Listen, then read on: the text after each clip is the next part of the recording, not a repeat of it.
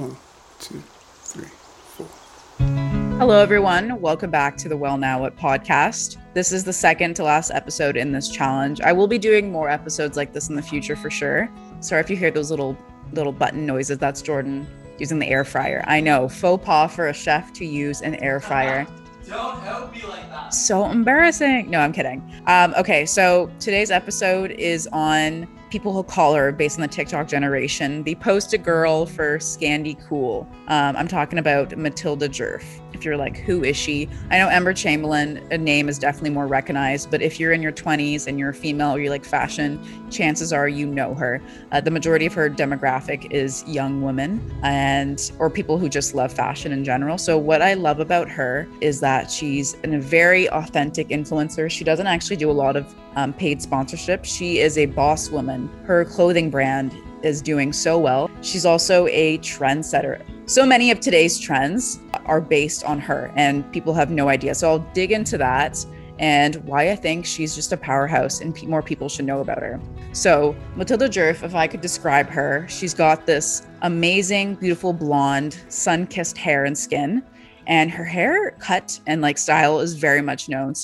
So many women now are having the curtain bangs, and I have curtain bangs. They're a little bit grown out, but it's influenced from her. So she has these beautiful curtain bangs and she always has like this crazy blowout. It looks like she just stepped out of a salon, and the way that she does her hair, all the girls want to do it. So there's like this TikTok trend where people have like Matilda Djerf hair. They go to their hairdresser, show a photo of her and be like, I want this hair. And she's absolutely stunning and a really natural beauty. And her fashion taste has influenced a lot of different brands. So she's known for like the big blazer, you know, how like oversized blazers coming back. She does a lot of thrifting and her style is very unique. It's very more oversized. And I feel like she challenges the typical norm of what it means to dress feminine. I'm doing this in air quotes, but she dresses very baggy, but it's like got this really cool look to it. I think when people think of fashion, they think of people in Europe a lot more just like cooler.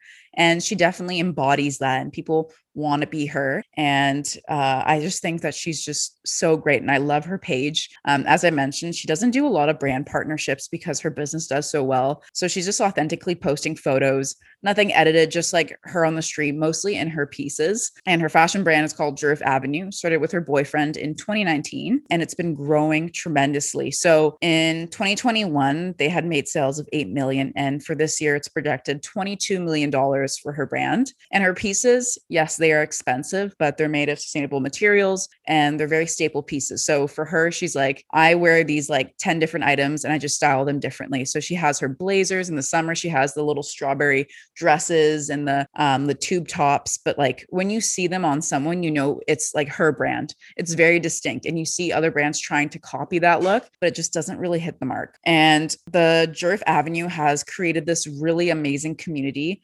just based on the clothing brand, but also from Matilda. They call themselves the Djerf Angels. So this is a community of women that love Matilda or love fashion and they wear their clothing. She really shows the diversity of different people that wear it. She offers sizes from extra, extra small to triple extra large. She just wants to be inclusive. And all her models are just like real people. They're not necessarily influencers. It's just like, this is what it looks like on a regular body. And Matilda has said in an interview with the New York Times that she's very aware of her privilege. She's like, in our society's time, I'm maybe deemed as the perfect person. She is white. She is privileged.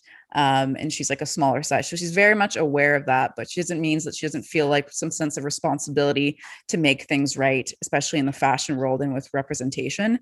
So I like that she's aware of it. Often those who are not represented, you know, they don't have a voice. And she's like, I have a voice. I want to make things right. I want to give power back to people who aren't like, you know, so many companies or fashion brands or fashion shows, they don't show diversity at all, whether that's with race or sizes. So she's trying to start that movement and she's very forward thinking. Her Instagram is very genuine. She obviously posts about fashion, but she's really open and transparent about her personal life. She's talked about a past eating disorder she has. She's a lot about self-love. She does a lot of like quotes, or she does like long texts in her stories about what she's been feeling. She had an ectopic pregnancy. So I didn't really know much about that until she started posting about it. And she was open of how scary it was and how hard it was with her relationship. She even indulges saying that she's probably not the best girlfriend because her work days are so long, like 14-hour work days for her business and then shooting content. And then she spends a lot of time engaging with her community on Instagram, whether for her fashion brand or her personal page. She's always on there and she's got millions of followers, and she just wants to make sure, and she sends like personal DMs, but she wants to make sure that her followers are good. She treats them as like her friends.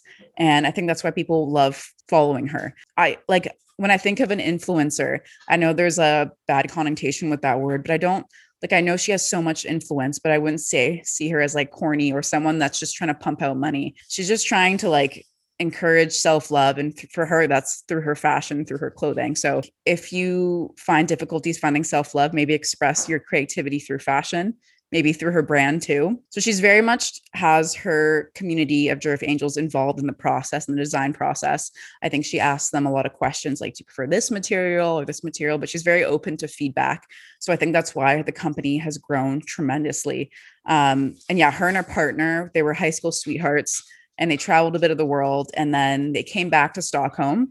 And after traveling from high school, she had about 100K, and she started to take it more seriously. And then people loved how authentic she was, and she grew from that European market to kind of the States and Canada. So that's why I really think Matilda Djerf is the it girl of the generation. It's nice to see people like influencers that are doing really cool things, and someone that I'd like to support, because I see there's a wave or influx of influencers aren't just not like, they're not very authentic. I feel like they're just in it to just like make money. And I get that the influencer, it is your job, but I feel like she does still focus on her community, and she's really thankful of how she got here. And I really support that. I really support her clothing brand.